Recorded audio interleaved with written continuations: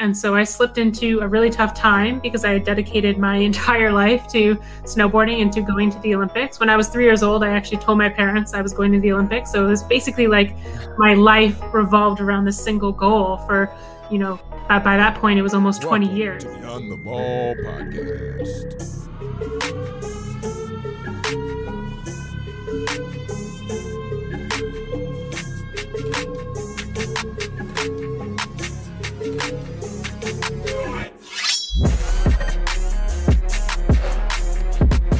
What's going on, ballers?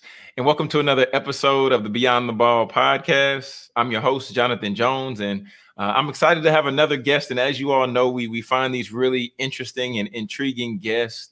But before we get to today's guest, I really just want to lay down the premise of the show. The focus of Beyond the Ball is ultimately to focus on sharing stories, strategies, and successes to help student athletes succeed beyond their degree. And today we're bringing in a phenomenal guest, a young lady that I was able to meet running around in these clubhouse streets. She was killing it. I saw what she was doing with her podcast, which is entitled All In. And with her podcast, this is something that she's really passionate about, advocating for athletes and mental health and women in sport. In addition to that, Natalie Allport is a former national team snowboarder, multi-sport athlete, speaker, creator, and lifelong entrepreneur. Let's go ahead and bring her out. Welcome to the Beyond the Ball podcast, Miss Natalie Allport. Natalie, how you doing? Hey, I'm doing great. Thanks for having me. Good. Yeah, glad to have you. So did I miss anything? Help me out. I know I didn't get it all. No, you got everything. It's funny. I think whenever I try to write my bio, I was like, oh my gosh, there's a lot of things that I'm up to. So I think you hit on all of them. Yeah. Yeah. And I mean, of course, the other aspect, like we were talking about offline, is just, you just killing it on TikTok. Okay. You do such a great job. Okay. Natalie, you do a great job. So I want to give you those flowers. And just like looking at the level of production, even though I'm assuming you do it with your phone. So I didn't plan on starting off this way, but Natalie, if there was somebody out there who just wanted to like get started on TikTok, they're just starting an account, like what's like 3 tips? You can be like, just 3 tips to try. Like talk to us, please. Yes.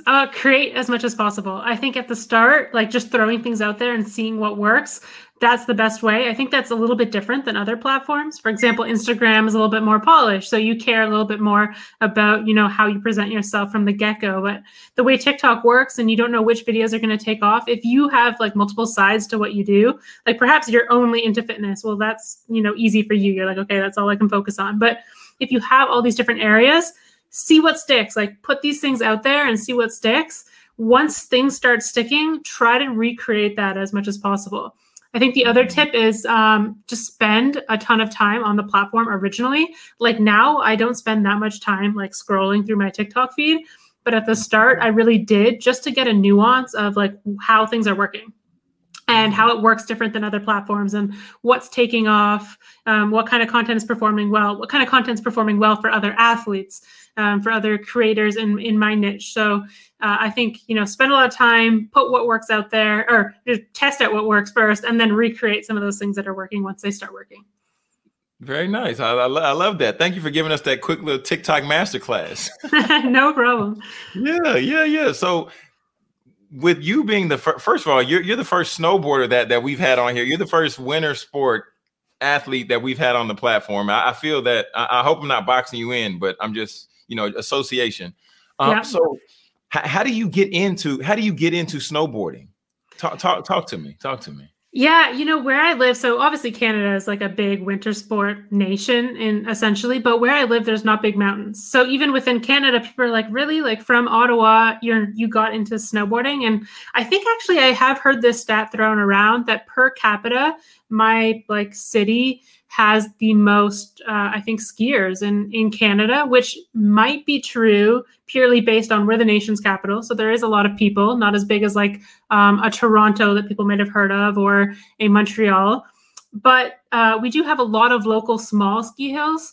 And so I do think we have a lot of outdoorsy people here who are just interested in all those types of sports. So I was born on the West Coast, which is a big, ski area because there's a lot of the bigger mountains. So I learned how to ski when I was like 2 years old. And then we moved east and got a little bit into skateboarding, and then saw all the cool kids in my school were into snowboarding. And I was like, I want to be cool. So I traded in my rental skis one day when I was like off with my parents for, a day of skiing with the family. And I said, I'm going to try snowboarding, and then just never looked back. I wasn't good at the start, but I just committed to it and wanted to learn and just thought it was so cool. So in comparison, snowboarding and skiing, talk to me, because I haven't done either. I was supposed to go on a ski trip, and then I ended up canceling. But the differences, the variation, just talk to me, since you've done both. Help me understand a little bit. Yes. Okay. So skiing is the not cool one. No, I'm just joking. No, there's a war between them. My brother skis, but there is actually kind of like some animosity between them. But once you get to the higher levels, like at competitions, for example, all the skiers are friends with snowboarders. But at the local hill, people always jab and make fun of if you ski or if you snowboard. But snowboarding was kind of the sport that brought freestyle into the light. Like back in the day, ski racing was kind of like the big thing, and it still is really big. And then snowboarding was like the rebellious sport. So it pretty much stemmed from like surfers wanting to go on the slopes and not conform to this like strict ski culture. And so actually originally, I think when snowboarding was first getting started, all the ski hills in North America, I think definitely in the States, they like banned snowboarding. So snowboarders would like sneak up onto the mountain, and like all the older skiers would get really annoyed. So snowboarding really started as a rebellion, and then it kind of grew in popularity. And of course, money talks. So as it grew in popularity, the ski hills were like, okay, well, we have to let these people in because they're spending a lot of money. And so they opened it up, and then snowboarding just became kind of like this freestyle sport. Everyone wants to hit the jumps and everything. And there is also like snowboard racing too, but that actually opened up a whole world for skiing. And now you see in the Olympics, like big air skiing, half pipe, slope style, like all the jumps and all the rails. So people are doing the same things on skis as a snowboard. So the worlds have kind of meshed together, but that's why there is that history of kind of conflict between them, because skiing is the much older sport, the more traditional sport. You probably watch movies from kind of like the 80s or something. You see that like rich family that goes skiing. But that's basically what snowboarders were fighting against, because they were all like skateboard and surf kids who just wanted to go down the same way they could on the concrete or on the water, but on snow. Wow, man, I'm getting all the education lessons today. This is awesome, man. This is awesome. If you all have not, make sure that you all definitely connect with Natalie on Instagram, connect with her on TikTok, because she is a wealth of knowledge, like wealth of knowledge. And I want to take a slight pivot here, Natalie, and I want to hear more about your story, and then how ultimately from like you in the role of an athlete. And I know you're still very much so athletic, because you make me feel so bad about myself when I see you doing like workout videos. I'm like, oh my goodness, what in the world is going on? But just talk a little bit more about your journey, and then your transition, like from sport and then to like where you are now with what you're doing with your business and everything like that. Yeah. I mean, I'll do the quick notes version, but basically I grew up, playing every sport. I actually, probably talking about snowboarding, people might think it's such an alternative and action sport, but I grew up kind of from a very traditional sport background. Hockey was my main one. And so I was really into that in elementary school and in high school. I basically played on every sports team possible. In elementary school, that was possible. But then in high school, you have to pick like per season. So, I would try to do track. I tried to do cross country, volleyball. In elementary school, I did some basketball, some soccer, different things, but then obviously landed on snowboarding and basically had to give up hockey entirely. And so it went all in on snowboarding. I became a snowboard instructor, so that can convince my parents to drive me to the hill, because I would say, hey, I have a job. Like, that's why you got to drive me. So that was great. And then once I started doing some competitions in my last year of high school, I ended up graduating high school semester early so that I could, again, go all in on snowboarding. That summer, snowboarding was announced into the Winter Olympics for 2014, and this was 2011 at the time. And so that opened the doors to having a national team. At the time, basically the top competition that I would have been able to compete at would have been like X Games, which is still super popular. But there was no Olympic event for my sport of slopestyle snowboarding, which is like all the jumps and the rails in one run. It's a judged event. So you're doing like a bunch of tricks, spins, flips, slides on rails, and stuff like that. And so, so then I ended up getting into the junior national team, just basically based on the results I had that spring, which I had no idea at the time would kind of lead to this national team program. And I ended up spending 4 years with the national team program. Unfortunately, fell short of the 2014 Olympics. Ultimately, 2018 was kind of my objective based on just my timeline. Like I was young, 2014 would have been a bonus. So I was upset I didn't make it, but not, like devastated. But then I kind of went through a whole slew of injuries. I had some mental health, different things, and I ended up deciding to step away from the sport in 2015. So just a year later after that, not making a run for the 2018 Olympics. Stepped away. I got into the sport of CrossFit, which is all the videos that you see now. Been dealing with a shoulder injury for the past 2 years, really. So I haven't been doing competing as much in that lately, but hoping to make maybe some sort of comeback. We'll see over the next year or two. Transitioned into entrepreneurship, into business, and really been over the last couple years into like creating and speaking on my story because probably like many former athletes know, like when you are going through that transition and it's tough, it's hard to speak about it at the time. And so now I feel like I've kind of healed enough. I think the healing never ends, but that I can speak on it. Yeah, man. Wow. So I can't help it but think, as you were just talking about like what you've done just in regard to snowboarding and how you're doing the trips and the tricks and the flips, Yikes. I used to love this game called SSX. Yes. Oh my gosh. Yes. Oh my goodness. I loved it where you do all the flips and you go upside down and do all that cool stuff. So that was going through my head. I was just imagining you as the character in the game. But isn't SSX so crazy? I think in the game you can like take off the snowboard and like use it as a guitar and then put it back on your feet. Like there's all these crazy things that obviously would not be humanly possible. Yeah. It was so much crazy stuff going on. But then hearing your story, I think it's cool to be able to connect it to a real life person, like just the overall premise of it. But you just sharing what you really hit on about just the aspect of like mental health. Why are you so passionate about mental health, and ultimately why do you advocate so much around the push for mental health? Talk to us. Yeah. So when I stepped away from snowboarding, like that decision had so many different facets involved. One, I had a slew of injuries, which I feel like safe saying that I was probably the fittest female snowboarder on the world tour, just based on the fact like a lot of people weren't into training or they were a lot lighter. And I was like really strong, like because I trained already, starting to do CrossFit. I was squatting really heavy at the time and doing different things because I just really enjoyed the gym. I had a passion for it. But despite that, like snowboarding isn't one of those sports where it's like you work super hard in the gym. It's all going to pay off on the court or on the field. Some people learn tricks faster. It's a judge sport, obviously. And then there's just freak accidents. Like the wind comes up and you get too much speed for a jump. And all of a sudden you land 100 feet down the landing instead of like where you were supposed to. Wow. So a lot of different things that play into it. So I had kind of a slew of injuries. Like, for example, I was injured in the lead up to the 2014 Olympic qualifying events. So I ended up only being able to do one event. So I would have had to win that event against the people who ultimately went on to win the Olympics to even be able to qualify for the Olympics. So it was definitely a tough run up to even trying to qualify in 2014. And just as I went on, I started noticing just in myself journaling and figuring out like, just questioning if this is the right sport for me. Do I still love it? Do I still want to continue? And then seeing a lot of friends near me get like much worse injuries than I ever got, like in the hospital with their parents beside them. They're, coughing up blood and things like this. That is like just horrible injuries. And I remember my coaches sat me down and they said, you have a really good chance 2018. We need to make a game plan. Like, how is this next quad of training going to go? And they just told me, they're like, but you've never had a major injury. It's not an if, it's just a when.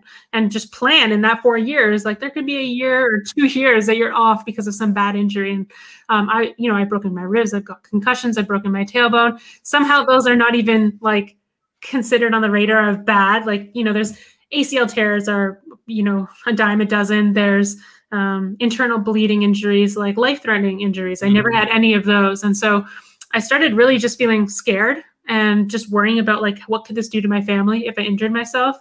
And at the same time of all those things going on, I was starting to get anxiety attacks in the off season and dealing with homesickness, which is something I never thought I would get because I was living this life that like my 13-year-old self was dreaming of. But then I would be at these mountains and just wishing I was at home. And so I was going through all these things mentally, and it was just really tough. And eventually I decided, okay, I'm feeling like maybe I need to step away. So I still went all in on my last season just to make sure, it was the right decision. And stepping away, and all of a sudden, all these things I hadn't dealt with, that anxiety and these anxiety attacks that I had no idea why they were happening, they just started happening like daily. And everything just kind of caught up. And I started, I didn't know why I really wanted to quit. I told my coaches, oh, it's injuries or this or whatever. But ultimately, it was really just what I was going through mentally with fear, with mental health. And so I slipped into a really tough time because I had dedicated my entire life to snowboarding and to going to the Olympics. When I was 3 years old, I actually told my parents I was going to the Olympics. So it was basically like my life revolved around this single goal for, by that point, it was almost 20 years.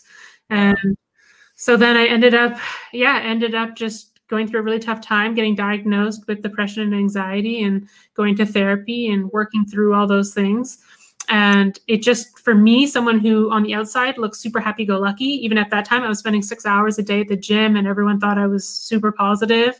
And just growing up as such a positive, passionate, motivated, energetic kid, and then seeing how low I could go was just really scary because I was like, this is not me. And if I'm usually like at this level of energy and positivity and I can go this far down, imagine people who didn't start off with that level of energy and positivity. And so as I worked through those things, it took a long time. Still, I still have to always be proactive with meditation and different things to manage my anxiety, but I've been able to kind of pull myself out of that depression for sure and just see a whole new outlook on life that was completely different than what I thought at that time. Like at that time I had supportive family. I had, I already had my business started. I had things going for me. Still, I had, this new sport I was doing, but yet I saw absolutely no future for myself. I saw like there was nothing. I was like, if without snowboarding, what am I? Like I failed. People will, laugh at me because I never made it or whatever it was.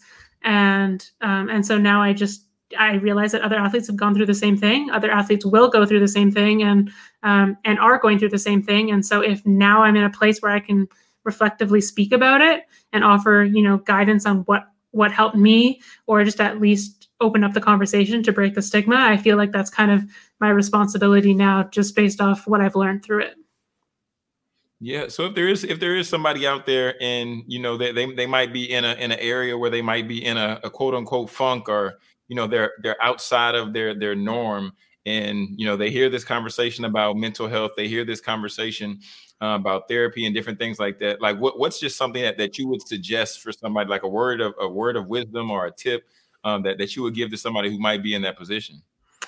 Yeah, I mean, two things. One is like talk to someone about it. Like that, just talk to someone. That's always going to help, and know that you don't have to go through it alone. It doesn't have to be, therapy. It doesn't have to be a parent if maybe those people aren't your support system, but just if there's anyone that you can talk to, or just resonate with someone else's story that you see out there that's similar, that really, really does help. And then the second thing is just keep believing things will get better, because there's a point where I just never, I definitely, the thoughts were like, this will never get better. Like nothing in my life will ever be better than the things I did snowboarding. So what's, the point? But if you just keep believing that and just like sort of pull you out of those darkest days, even though you don't see it, and just take my story, for example, or anyone else's story who's been able to pull themselves out of there, just know if you keep every day, it might take a year, it might take 2 years, but things will get better and your mindset will change. Yeah, I think that's really powerful, because I think so often we can lose sight, if we're not careful, of how strong our brain really is, to where if we, and I'm not really big on, you believe it, you manifest it, like, and I mean, there's all these different thoughts and affirmations and all these things, but there does come a point to where if you believe that I have to make this amount of money in order for me to go on this trip, And then when you have the belief and then you take the action that follows, then I believe you can produce that result or get to that goal. But if we forget about that, just like what you're saying, then you eliminate yourself before you even make the attempt. Yeah, exactly that. Like if we can go from being positive at one point to all of a sudden thinking this negative, we have to believe that we can change it. But it does take time. It's like when you find yourself, you've put on, I don't know, 40 pounds and you're like, oh my gosh, I need to lose it. It's not going to happen overnight. And you might not see results like right away, right? But if every day you keep showing up despite, how you feel, eventually over time, something is going to change. Certainly. And I have to say this because I'm currently reading Atomic Habits. It's just that thing. Oh, yeah. Just little by little, that 1% increase, that 1% increase will definitely help, ultimately make a big change long term. But getting the habit. Yeah. Getting the habit. Yeah. So Natalie, I told you earlier that, you're killing it on TikTok. Then I'm not sure if I saw you first on Clubhouse or I saw you on Instagram or LinkedIn, but I noticed like the branding for your podcast. And then I went on your Instagram and I'm like, man, she's killing this branding stuff. So just talk to me a little bit about personal branding and talk to me a little bit about what you have going on with your market agency. Yeah. Oh, I think like branding, especially for athletes, former athletes, or anyone really, is just so important. I am not like an artist by any means when it comes to like creating, but now in this digital age, I do feel like a creative and like a creator because I've been able to produce things on TikTok. I've been able to, create my own brand and do a little bit of design or guide design or videos and different things. So for me, it's fun. I love like that aspect of branding, but I also just think it's so important. Like my marketing agency stemmed from, I went to business school. I did it all online while I was doing while I was traveling the world snowboarding, basically just crushing the online school. So anyone who's going through that, like online school right now, I feel you. I did my 4-year degree all online. So wow. Oh, yes. 4 years? Yes. Well, it actually probably took me like 7 years because like I just could do things when I was injured or like on my own time outside of snowboarding. Okay. I was never in one place long enough to actually go to school normally. It's also not encouraged when you're on the national team. You're kind of supposed to just delay that until life after. But I thought, if I spend all my 20s, snowboarding, I don't want to go to school like when I'm like in my 30s. So it was also agreement with my parents. So I did both at the same time. It was a compromise. But yeah, it stemmed from me having to learn how to market myself in sports. And I just saw the results and how powerful it was. I was able to get sponsorships that my competitors or my teammates who might have been at a better or higher level or had better results weren't able to, just from what I was able to learn from marketing. I also kind of been like an entrepreneur since I was a kid. I was like that kid selling things at school. My family and I had we started our first business when I was 10. So we did like a lot of different things. And I just knew marketing was my passion, marketing and branding and those things. And obviously it's transferred into the social media world that we live in now. So just think it's just so important. And so I'm glad that you noticed because I do put a lot of effort into just my own personal brand. And I hope that it speaks for kind of my agency and that I know my stuff because I try to implement it on my own stuff. Yeah, certainly. I mean, I can tell you eat your own cooking is the phrase that I also always hear referred to. But I mean, even just thinking about that and just thinking about branding and just the time that we're in right now, I'm curious just to hear your thoughts on, and these are about to be two total different polar opposite things, but NFTs and name, image, and likeness. Yes. Let's start with NFTs because that's what I know less about. So I'll disclaimer, like I am no expert on NFTs. So if anyone's listening, do not make any investment decisions based on anything I say. But so I grew up like not playing any video games. My parents, other than like SSX was like a friend had it. And so we would go to that friend's house and try to play it. But of course. But yeah, we didn't really watch TV or play video games. So it is mind blowing to me to think that people put that much value on something in a virtual world. But I do understand it, like from a marketing perspective of like understanding psychology and trying to put my head into someone else's. I'm like, okay, I could see how for someone who does value this, it is important. Like I've seen someone who I think in an F1 game, they bought like a piece of the track for like, I don't know, hundreds of thousands or something. Wow. And I was like, I could see that because in real life, you could not go to the track and buy a piece unless you're like a major corporation and sponsoring the track or something. So it is interesting. But yeah, I think that like marketing and branding and the creator economy, I think is going to take off. And NFTs is like a way to monetize. I think right now, we're seeing the big time athletes, Gronk, people from different sports really who are coming on and they're making an NFT, minting an NFT and selling it for quite a bit. Like we've seen, I think Mahomes NFTs went, he made over 3 million, I think. Yeah. There's a few other players who have made millions or tens of thousands, hundreds of thousands, but we aren't necessarily seeing, like, for example, Natalie Allport, like making an NFT. How many people who actually follow me even own Ethereum to be able to pay or understand it enough to go on, right? So I think we're seeing some of those big names pay off as they've built their audience and their personal brand for so long over time. This is a chance for them to directly go to the fans and kind of, just make a sale there. And create some sort of economy around that. But I think similar to Instagram, when Instagram first started, everyone followed like the Miley Cyrus, these superstars, right? But now Instagram has created its own superstars. So I do see NFTs the same way, where it's like right now we got like I said, like the Mahomes coming in there and monetizing his brand with $3 million sales. But now what about the artists who start on NFTs with zero audience? Could they build their NFTs over time? I think as those people bring in their fans to the platform, those people will be more inclined to look at what else is out there in the digital art world, because people who follow me, I'm probably not going to be their first gateway to NFTs because they're like not that inclined to go through the process of spending days setting up a digital wallet, getting Ethereum, getting all these things, but they are willing for those big stars. And once they're on there, they can buy other things. Oh.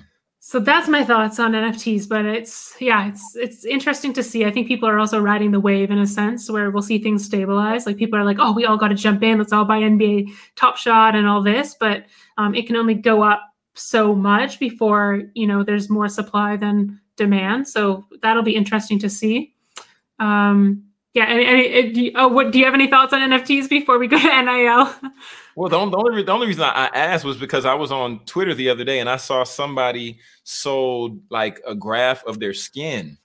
Oh my gosh! I was like, what? And I mean, it went for $5,000. But of course, I've been hearing, like the Mahomes and the $100,000. I've been hearing these bigger numbers. So when I heard that I was like, was it worth it? Did it make sense? So but just in regards to NFTs, I'm just waiting for it to fizzle out. Just kind of like the same thing with. I don't think Clubhouse is necessarily going to fizzle out, because I think Clubhouse is here for a while, but I think the NFTs will more so fizzle out because I don't see everybody hopping onto it because it is digital. And then just like you said as well, it's one of those things to where as there is a buzz and people are riding the wave now, it's going to eventually level out. So it's like NBA Top Shot. So I haven't bought an NBA Top Shot, but I get their emails, which is very frequent. And I guess how they've made it is it almost from the user perspective, the UX side, is like you put in your credit card. And so it doesn't feel like you're working with like a crypto. So for the end user, it's super easy to get into because you just like put your credit card, make a purchase, versus like when you actually get into some of these things like Mahomes sold or Gronk, I think you have to have a digital wallet. You have to have Ethereum, and that's not something that like a 17-year-old kid is doing. Most 17-year-old kids are doing, or or like just the normal person, like just walking around who has a normal 9 to 5 isn't like thinking all day about crypto. Like it's still just a small percentage of the population who even have the access to be able to buy some of these things. So it's hard to say because I think NBA Top Shot, like I think the company just got valued at like some crazy amount, like billions that started it. But I think they've done a really good job because it almost looks like it's not crypto, but it is. So it's an easy transaction, but that takes obviously a company to make a huge investment into it versus like a creator making just something themselves. So if there is like a platform that gets started where a creator can just make something themselves very easily, and then it's seamless for the other person to feel like they're not using crypto. They don't have to like go and get Ethereum or go get Bitcoin, put it to Ethereum or whatever the transfer is.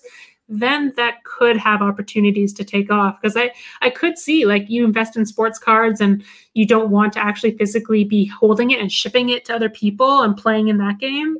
If you could just do it digitally, that can make sense, or sell memories. Or I saw Tony Hawk the other day. He was going to make an NFT of an old video he found of one of his 540s that he did, which no one has ever seen. And I was like, actually, that would be pretty cool to own. So I could see some possibilities, but I think for them to really, like, they're riding the wave now of the people who are in it, but for it to keep going longevity wise, I think they do have to make it a more seamless process like NBA Top Shot has been able to do.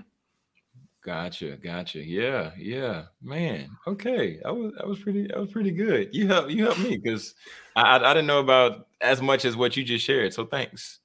Well, Thanks, no Natalie. problem. I've been doing some research. I've been trying to like dig into NFTs, and I spoke on a panel a couple weeks ago about NFTs with some, like including Patrick Mahomes' agent was on there, and it was the day after he sold all those. So like I spoke on the first part, which was mostly about like athlete empowerment, and then I just listened to all the things about NFT and soaked up the information.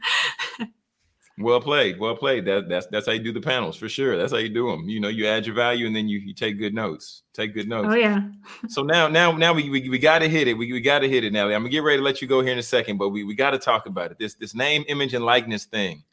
With you being an athlete who has been sponsored, with you being an athlete who, I mean, I'm sure you probably still got some sponsorship type stuff sewed up. So just name, image, and likeness. I just want to hear your thoughts.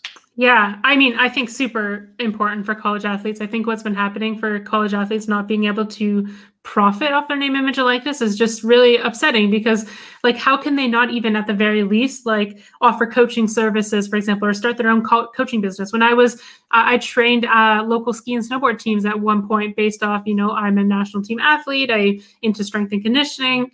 Why can't college athletes do the same thing? I think especially for female athletes, those could be 4 of the highest earning years of their lives if they don't have a pro sport option to go to, because a lot of sports, women's sports don't have that pro option. Like there's soccer, limited teams, there's basketball, limited income. The WNBA probably doesn't get necessarily as many eyes sometimes as some of these college women's games. Mm-hmm. And then there's a lot of sports like hockey, for example, that you have to pay for your own equipment in these pro leagues. So they're not really getting paid anything. So imagine when you have these eyeballs on you and you're making all this money for the school, how come you can't even at least offer like some sort of coaching or do some sort of side hustle or just get sponsorships from your Instagram following?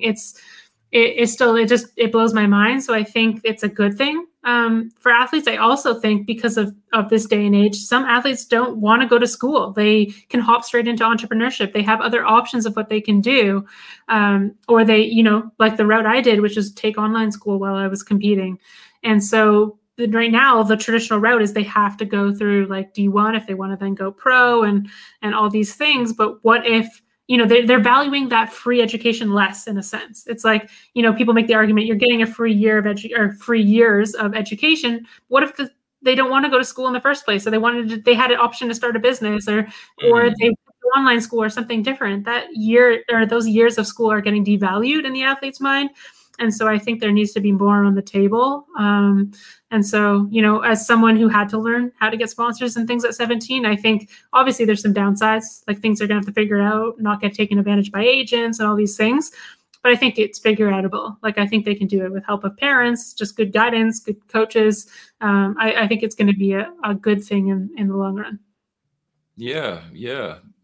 Wow, thank you for sharing that. Natalie, I appreciate your perspective so much because you like stretching my mind today because I didn't know, I knew women's NBA that there was limited teams, but just some of the other information that you just shared, I wasn't really privy to, just in regards to about how some individuals that there is no pro level for the women or for the female athletes.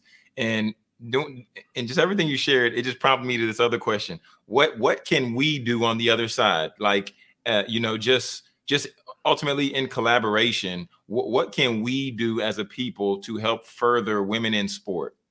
I think we have to, like, for example, showing our kids, male or female, amazing female athletes and having them as role models.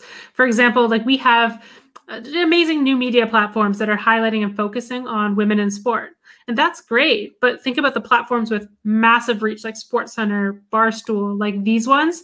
The way they portray women is, they're getting better. But like, for example, Barstool for the longest time would post like pro male athletes, funny videos, and then videos of like girls having drinking fails or like just like silly videos. And I was like, that doesn't help the narrative. It makes men just instinctively, when they see that, look at like male athletes as strong and capable, and female athletes or women in general as like failing or just drinking or whatever it is. So I think that has to change. Like where the eyeballs are, it's obviously, you're going to lose people, because the reason they say they don't put more women's sports in the highlights, like, well, our audience is just men. They don't want to see this. Well, we have to make them see this. Otherwise, how are they ever going to change their minds about what female athletes can be?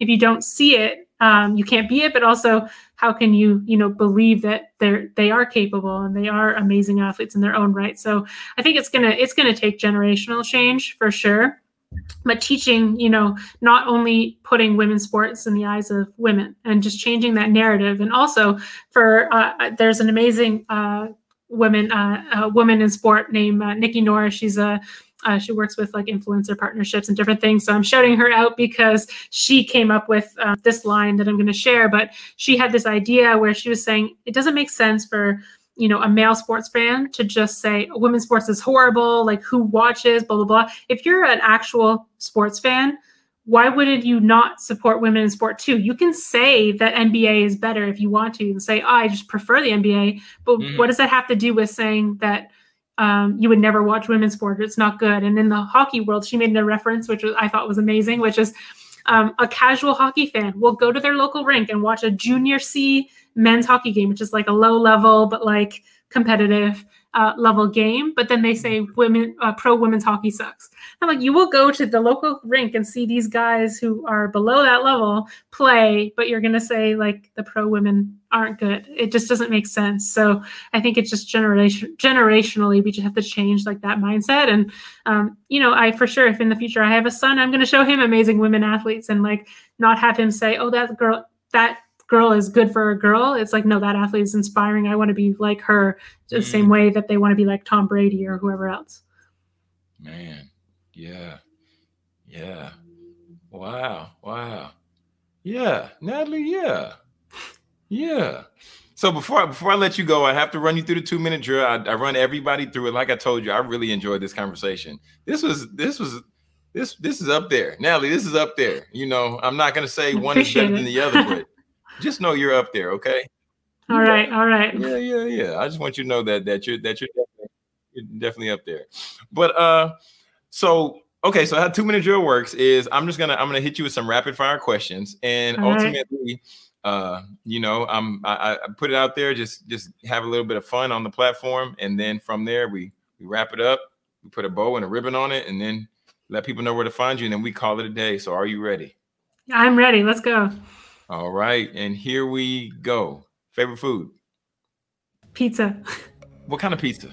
Oh, wood-fired pizza. Like I'm a big like wood-fired, not super thin crust, but like kind of.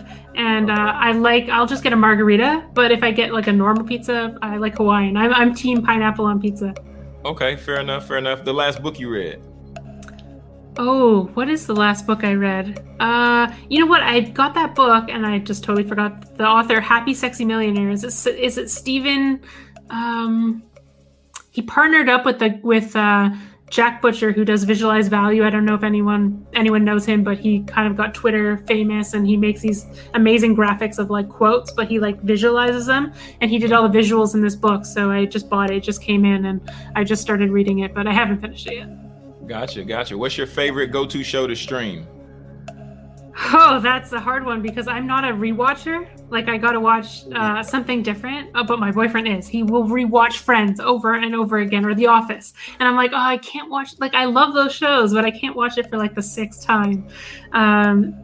Yeah, but those are good. I mean, The Office is probably the show I've watched the most times. So maybe I'll say The Office, but there's some new ones that I'm really waiting for new ones because there's not much new during this pandemic. I think we've all run out of shows at this point. Yeah, for sure. Favorite podcast? School of Greatness by Lewis Howes. Okay. And one tip that you want to give to a student athlete? Take the time to figure yourself out. I think, who I am at 27 is different than who I was when I was in the student athlete ages. So, don't box yourself in. Like your options are unlimited, and just know that if you pick a career, pick a sport, whatever it is, you're not stuck there. there is still time to change. I think when you're in your young 20s, you think that whatever you choose dictates the rest of your life. And, of course it does impact it, but just know you can change no matter what age you're at. Excellent. This is just a bonus question. Who's one individual that you would like to see me interview next on Beyond the Ball? Ooh, you should have Serena Williams. Oh, I'll reach out. I'll definitely reach out. Natalie, let people know where they can find you. Let them know booking information. You can do all that now at this time. Awesome. Yeah, you can just head to my website, natalieallport.com. I think pretty much all my links are there, my podcast information, email, all that good stuff. And you can go to my Instagram, which is also Natalie Allport, and TikTok. All that stuff is the same, just my name. So that's pretty much, I just caught up that domain name, caught up the username on all the platforms. So you'll find me under that. Excellent. Well, Natalie, thank you so much for hanging out with us here, hanging out with the ballers, just being inspiring, being a dope athlete, and just inspiring us all across the board. Because I wish I could snowboard. I haven't tried, but you can learn. Every time I see your videos, I'm telling you, I'm like, God, I need to work out somewhere. I need to do a pull-up or something. I don't know. So thank you. Thank you for what you do all across the board, and thank you for taking the time to be a guest. Hey, likewise, and really appreciate you having me on. Certainly. So all the ballers out there, just want to really encourage you all, definitely connect with Natalie on all platforms. Because I've heard her speak numerous times on Clubhouse and her podcast, and I love her content on Instagram. So be sure to connect with her, reach out to her, let her know what part you really enjoyed about this episode. And then also, I want to just encourage you all to be sure to subscribe to the podcast if you enjoy what you heard today. And then also share with 1, 2, 3, 4, however many friends that you feel could benefit from the message that you heard today. Be sure to do that. And once again, I'm Jonathan Jones, and this is Beyond the Ball, where we help you succeed beyond your degree.